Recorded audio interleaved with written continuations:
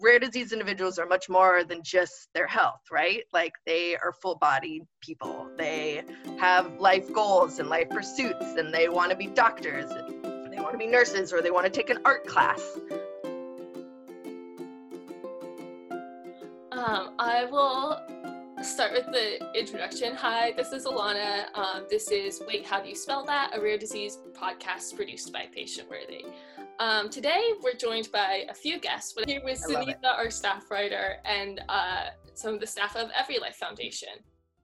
Hi, well, I'm Annie Kennedy, and I'm the Chief of Policy and Advocacy with the Every Life Foundation, and I'm thrilled to be here with you today. Thanks for having us. And I'm Lindsay Cundiff. I'm the Associative Director of Patient Engagement at the Every Life Foundation for Rare Diseases. And I'm thrilled to be here, so thanks for setting this up. All right, I think first we're talking about the National Burden of Rare Disease Survey that Every Life recently launched. Can you tell us a little bit about it? Yeah, sure. So this is Annie, and I'll dig into that for you. So I think first it's important to know and understand that there are approximately about 30 million Americans who are diagnosed with a rare disease. And for those 30 million Americans, most get to that diagnosis through a very prolonged and very unnecessary diagnostic odyssey.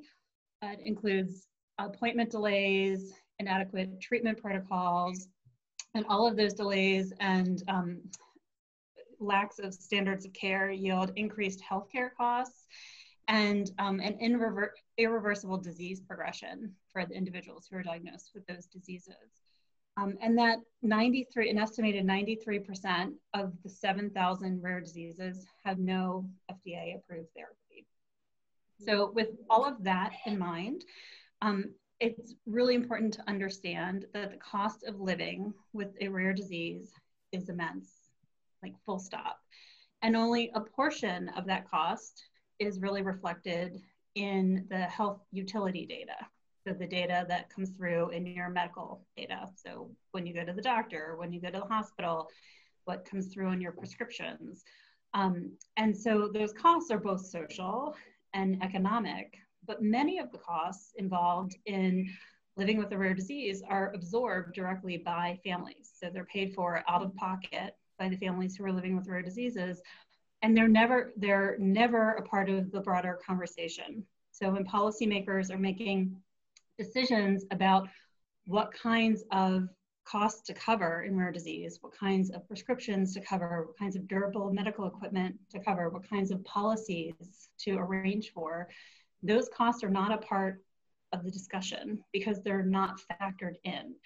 And so what we are doing at the Every Life Foundation is we are doing a broad rare disease study, which is called a burden of rare disease, not because we consider living with a rare disease to be a burden, but because burden is a health economic term that refers to the financial impact of living with a disease or condition. So we're doing a broader study to look at what the overall cost of living with rare disease is. And in that big study that we're doing, the broad study, we are looking at the health data. So the claims data and your commercial data, the Medicare data, the Medicaid data. But for us, it was incredibly important that we couldn't just take a real comprehensive look at rare disease without looking at those out-of-pocket costs, the part that we never calculate. And so that's what this survey is about. It's about really understanding what are the costs absorbed by families that are not reflected in the health utility data. So that is what the survey that has been pushed out to the broad rare disease community is asking any family or household that has someone in their family living with a rare disease to take the survey to help us understand what those costs are. And I'll just give you a couple examples, if that's okay, of what we're looking for, what we're talking about. So these could be medical foods. So what are unreimbursed costs that you're paying for out of pocket for medical foods related to your rare disease diagnosis? For many families with conditions that lead to a physical diagnosis or a physical disability, people are paying out of pocket for home modifications, vehicle adaptations, bathroom modifications, things that are never reimbursed, but families pour hundreds of thousands of dollars into out of pocket. Many families pay out of pocket for caregivers, so personal assistants and personal caregivers. Some of that may be reimbursed by Medicaid, but much of that is not. So much of that has to be supplemented by families out of pocket. For many in the rare disease community, probably almost most, at some time in your journey of the rare disease, you have to travel out of state to find that expert that actually knows how to care for you. And traveling out of state costs money, whether it's because you're paying for gas or you actually get on a plane to travel out of state and then you stay in a hotel to go visit that provider, and you may do so with some frequency. All those extra costs outside of, again, that medical bill are part of those out-of-pocket costs with living with a rare disease. And then if you are a family that has other children at home, so if it's a child who has a rare disease or an adult that you have children that you're leaving at home when you're doing this travel, you're probably paying for someone to help care for your children. And then again, in rare disease, many people leave the workplace at some point. So either the individual themselves doesn't work full-time or leaves the workplace, or a caregiver in the family may do the same to help provide care and support. So all of these are some of the costs that we're taking a look at because they need to be calculated. They need to be a part of the equation that helps incentivize increased funding into research, but also inform the decisions around the policies that are made so that we can ensure that there are policies that better support rare disease families in America. It was a really long answer. Yeah, thank you. It was great. So who will be using the results of the survey? That's a really great question. Hopefully a lot of policymakers. So the first thing is once the survey is available, we will publish it and we will put it into the hands of our rare disease advocates. So advocates have the data and can share it with the groups with whom they work. But some of the groups that we would want to have this data would be value assessors. So you may hear a lot about once a therapy is approved, there are judgments made around the value of that therapy. And then whether that therapy becomes available, and a payer is making decisions about whether to add it to a formulary. And there are frameworks to make decisions around that. Some of those frameworks are missing the data to inform those decisions. We would hope that the data from this survey and the study would become some of that data to help inform that decision making. We'll be sharing this study with Congress. So as Congress is making decisions about policies, about durable medical equipment, about therapies that are approved and funding rare disease therapies, we want them to really understand that there is already a public health crisis of rare disease in the US. And much of those costs are being absorbed by Americans who are paying for it out of pocket. And we need them to understand that, and that needs to be a part of the conversation. And the other thing that's really important for Congress to understand, and why we'll be sharing this with Congress and the FDA and the NIH, is that rare disease therapy development is significantly underfunded. There is not, it's what we refer to as budget dust. There's not enough funding going to NIH and to FDA to incentivize therapy development for rare disease. And we think that much of the reason is that it is underappreciated how much rare disease patient communities are impacted by their rare diseases. And we want this data to help add to that conversation. It's a little bit of a double question. Okay. What kind of questions can survey takers expect? And also sort of where did the questions come from? Like what was the decision-making process when creating the survey? Oh my gosh, that's such a good question. So first of all, I neglected to say at the beginning and in the end, and I should say it all over and over again. You can find the survey at burdenstudy.org, and there's a lot of good information, FAQs, lots of answers to these kinds of questions, but I love the question. So we worked in partnership. So first of all, it's not that I sat down and created the survey. We worked with people much smarter than me, and we worked with health economists, but we also, more importantly, worked with the rare disease community. So we, starting back in December, reached out to patient organizations and members of our rare disease community and asked the community members, what should we be asking? What kinds of financial impacts are you absorbing in your community? Because we wanted to make sure that this would be representative of the broad rare disease community. And as you know, each rare disease community is impacted differently by their rare disease. So we spent a lot of time collecting input from rare disease community members to understand what kinds of costs we should be looking at and how to ask those questions appropriately. And then we went through many different phases of beta testing of the survey to make sure we were asking those questions appropriately and we would get to the answers that would be informative and powerful. The other thing is we worked with partners. We have an advisory committee, which includes partners in the Office of Rare Disease Research at NIH, partners in the National Academy of Sciences. We worked with partners at the Undiagnosed Diseases Network. So we tried to work with partners who would be helping to use this data and that maybe would have complementary efforts that would really help us powerfully make sure that this was not just informative, but that could be pushed out whenever we got the information, that this could be a force multiplier for our broader rare disease community. So that's such a good question. I hope I answered it entirely. But some of the kinds of questions people can be expecting to answer would be, so we're asking about 2019. We want a 1-year snapshot of expenses. So we do ask people to, if they have financial information available from 2019, this is de-identified. We're not asking you to, we have no way of knowing who you are after you take it, but we do want you to sort of pull your records so that you can actually give us real numbers and let us know, what did you pay out of pocket in 2009 for these kinds of expenses? And we break it down. Out-of-pocket caregiver expenses, lost time from work. Were you less productive at work, or did you, how many days from work did you miss, or did you actually leave the workplace for a certain amount of time? Travel costs related to healthcare.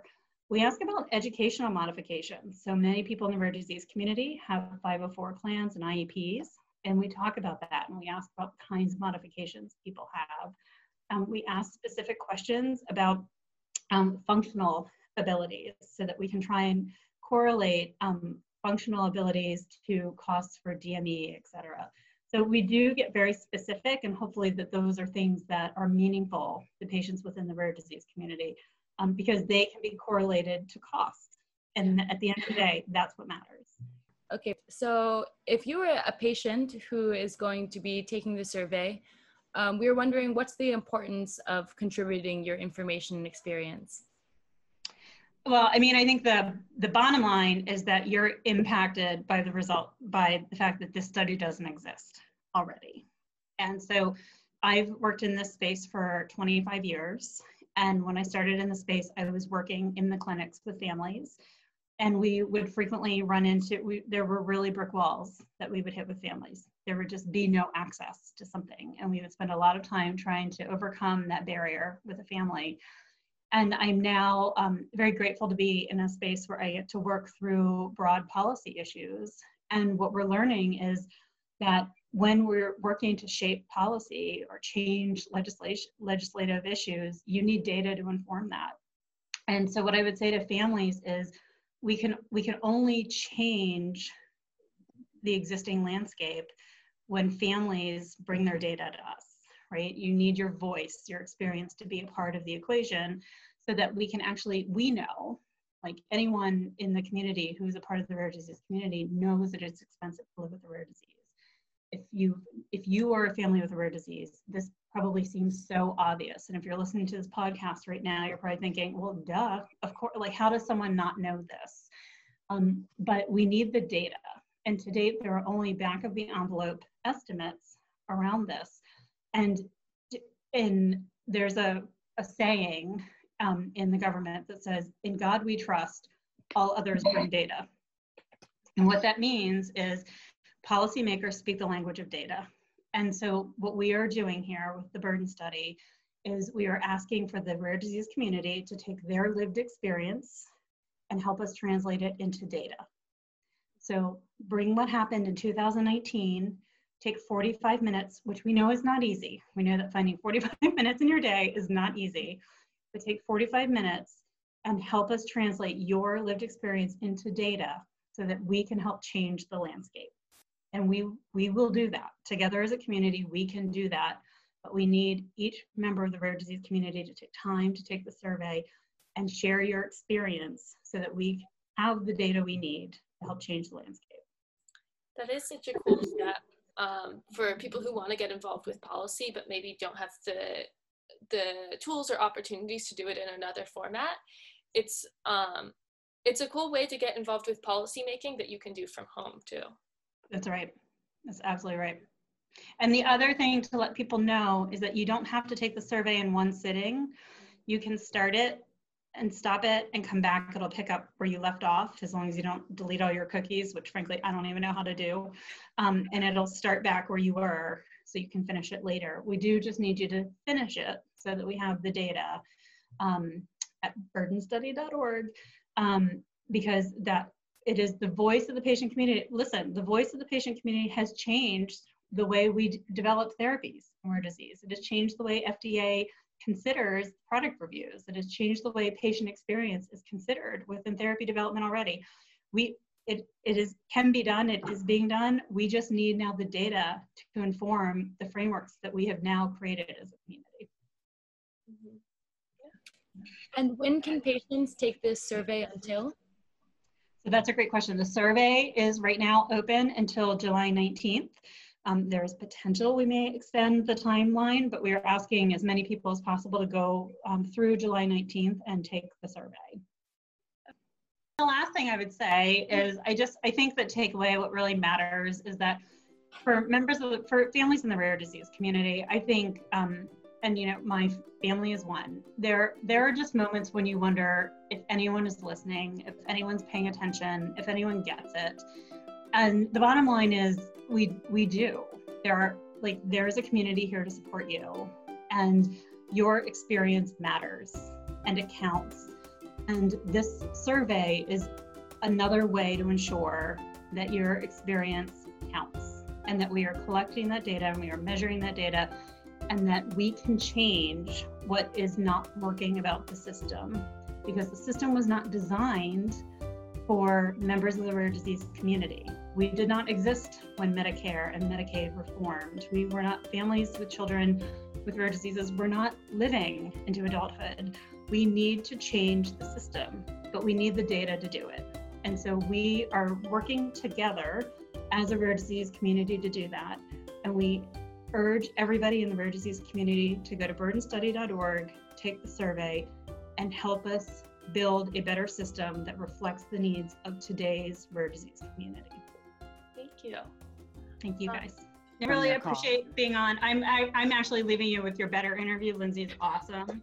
So very kind, very kind. Next, we'll be talking with Lindsay about the scholarship fund that EveryLife is launching. If you'd like to tell us a little bit about that. Yay! So I'm so excited. It's actually called the Rare Is Scholarship Fund. Mm-hmm. Very exciting stuff. We, you know, we're all affiliated in rare disease, so we all kind of understand some of the challenges and some of the problems that are faced with when you're an individual living with a rare disease. It could mean managing unique challenges, including frequent doctor visits, rigorous treatment regimens, and hospitalizations. Right? We all know this story, exposed risks. It just kind of goes on and starts to really pile up. And while the quality and duration of life continues to improve, thanks to all these improved diagnosis, treatment approaches, individuals living with rare diseases still face some disparities in achieving their traditional life milestones.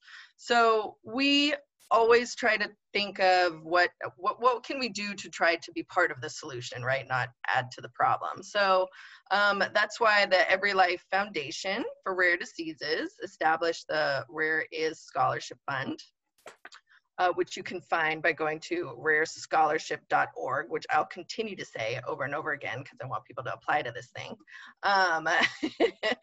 And part of what this is all about is to help enrich the lives of adults living with rare diseases by providing a little extra support to pursue their educational pursuits and goals.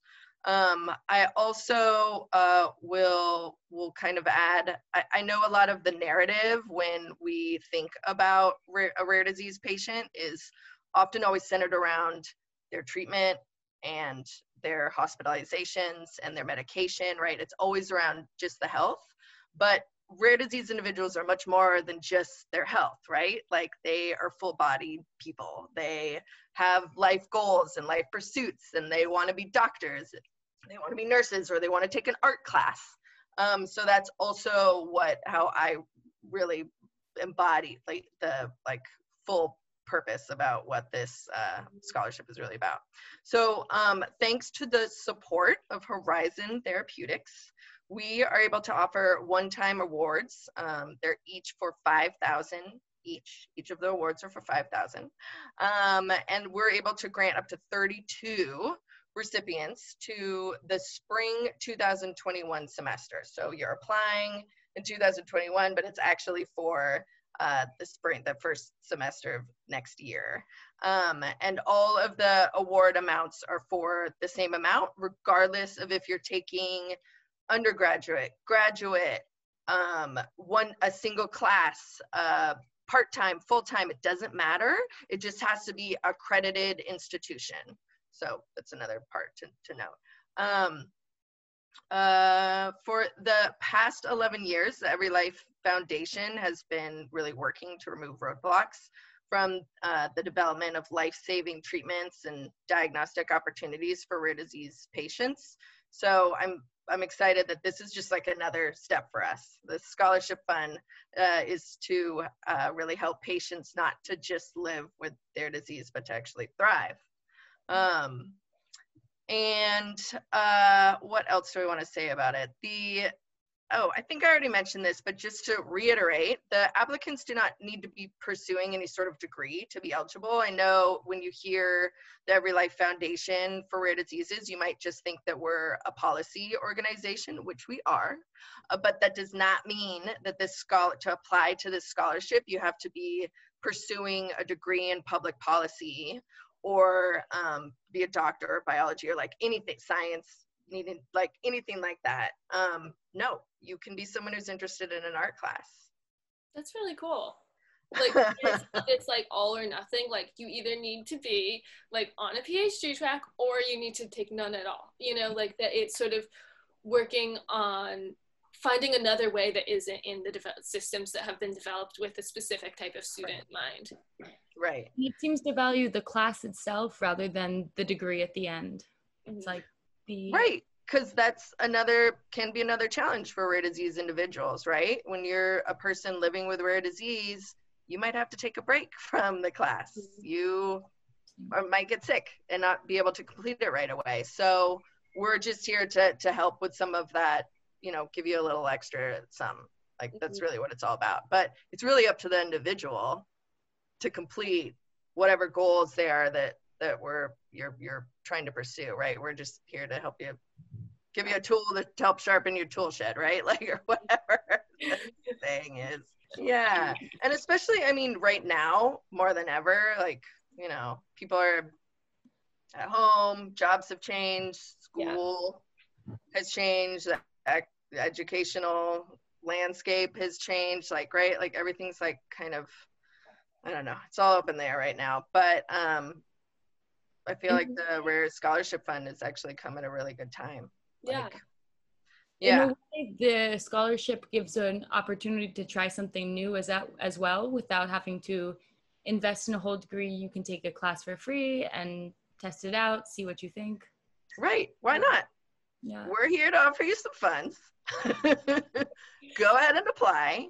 Please, like you're an individual living with rare disease and you've never even thought that this was possible to just take a class because it costs, $6,000 or whatever it is. I think that's a lot of what this scholarship is also about. Like, yeah, let's help achieve those lifelong goals that maybe weren't possible before just because of finance, just because you've spent all your money on staying alive. Mm-hmm. So, yeah. I also want to add an important date, very important date, which is August 28th, 2020 at 3 p.m. Central Daylight Time. Everybody's very specific with the time zones because I know we'll get people in the last hour, right? That's the deadline to apply. So make sure that you go to rarescholarship.org. That's our page on the Every Life Foundation. It also has all sorts of information on you. Anything, it's real quick. It's anything, any questions that you have, like who can apply, how much is it for, when does the money come, all of that kind of stuff. You'll get a quick snapshot at rarescholarship.org. And then at the very end, you know, there's that little button to apply, and then that will start the application process, which I want to say takes, I don't know, 20, 30 minutes tops. Like we try to make it really accessible to the rare disease community. We tried to make it really, really easy on folks. We partnered with a hosting company called Scholarship America. They've been in the business for 60 years. They know what they're doing. And they are actually I'll also add, they are actually the ones that have a customized algorithm of sorts for the application. So we're not deciding who the awardees are. We just told them these are the kind of leadership individuals in rare disease that we're looking for, right? Like the kind of characteristics. Are you a leader in your rare disease community?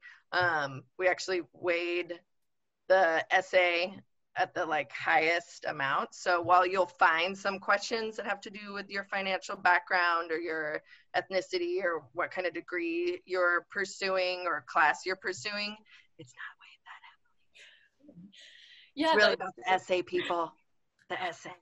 That was actually something we were going to ask about, like advice for applicants and like what they should be thinking about while they're applying, which I guess is the essay. Hot tip, spend your time on the essay. Essay. Yeah, and that's really, I mean, that's the bulk of it. You will need also, there's a form called the diagnosis form that you'll have to fill out that's essentially just a doctor's note that will sign off from a physician that says that you've been diagnosed with a rare disease. I will add, that also includes the population of undiagnosed.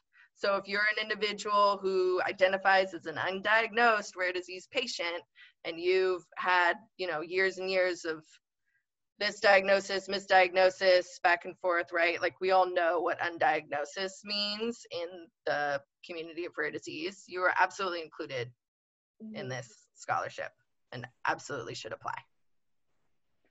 At rarescholarship.org.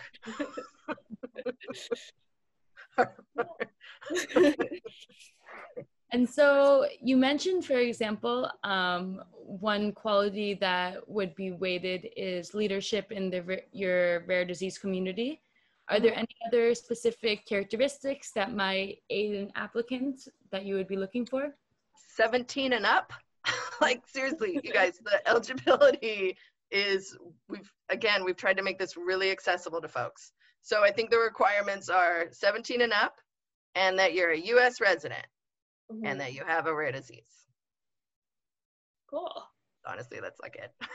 No, that's awesome, because it's like, I think in application processes, like typically with like a lot of things, they often are asking for things that might be kind of like, I'm looking for the word, sort of like at odds with sort of what living with a rare disease can mean in like a situation. Yeah.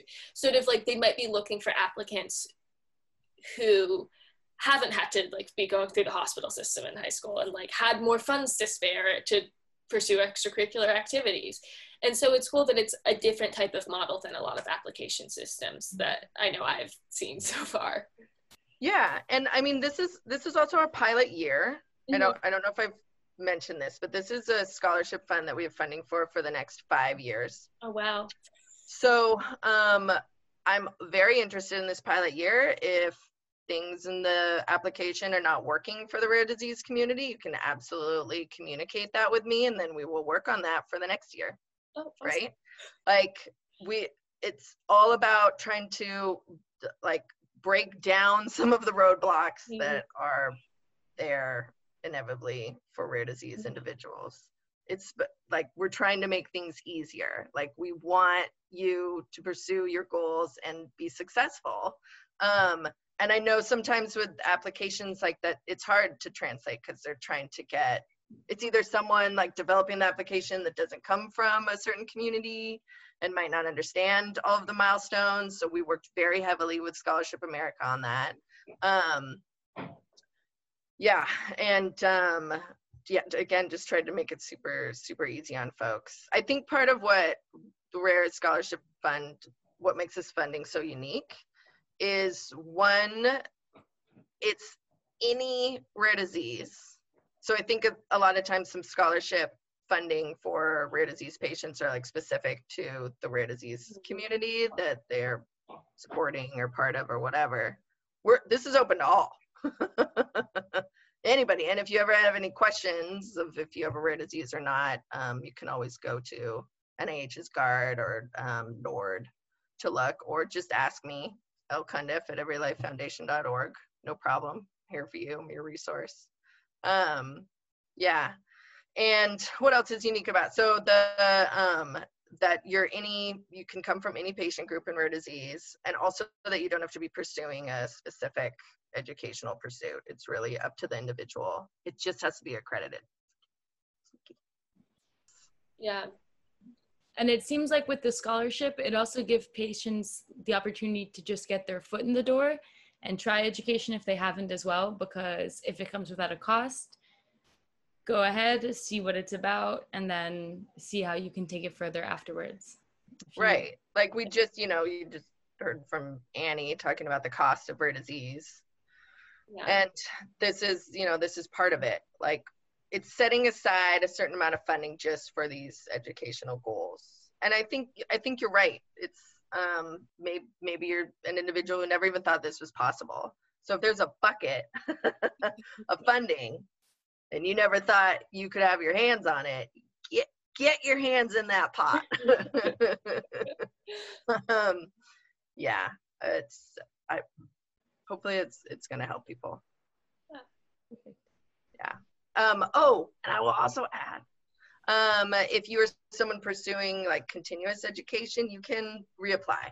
So it's also, considering the longevity of maybe a one-time installment of $5,000 it's great, but I also need, 4 years of that. That's also in consideration. And who knows, maybe this funding will be so successful, it'll continue past the 5 years. We'll see. Yeah. Mm-hmm. Yeah. It's also cool, like you were saying, getting people in the field. Sort of like having a lot of people from the rare disease community with poli-sci majors, like out there, like working in their designated field, but bringing a different perspective to it is also like a really powerful thing that this enables. And I am all about rare disease patients getting paid. Yes. Let's get people jobs, right? Like, let's set people up for success. Mm-hmm. Like, if this helps you get to that point, great. And yeah, absolutely. There needs to be way more rare disease patients represented in all the fields. Doctors. Yeah. Language courses. Travel. I don't know. Everywhere. So maybe to restate, I guess, one more time, exactly what the scholarship is. Yeah. How much you get at the end of the day? Yeah, no problem. So the Rare Scholarship Fund is offering $5,000 scholarships to each individual for the spring of 2021 semester. So you apply now before August 28th. Please don't wait till the last hour. Apply now. It's open now. Go to rarescholarship.org, read a little of the Q&A and some of the key dates if you want. Apply. The application takes about 20 minutes. And then you will probably hear, so the application closes on the 28th, and then we'll notify folks in October. Actually, sorry, Scholarship America will notify folks. And then you'll receive funding December for that spring 21 semester. And we've got 32 grants to give out, so that's quite a few.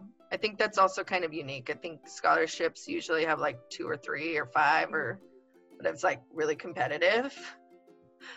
We're trying to make it super easy.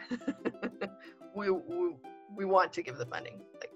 You get a scholarship and you get a scholarship, right? Yeah. All right, thank you so much.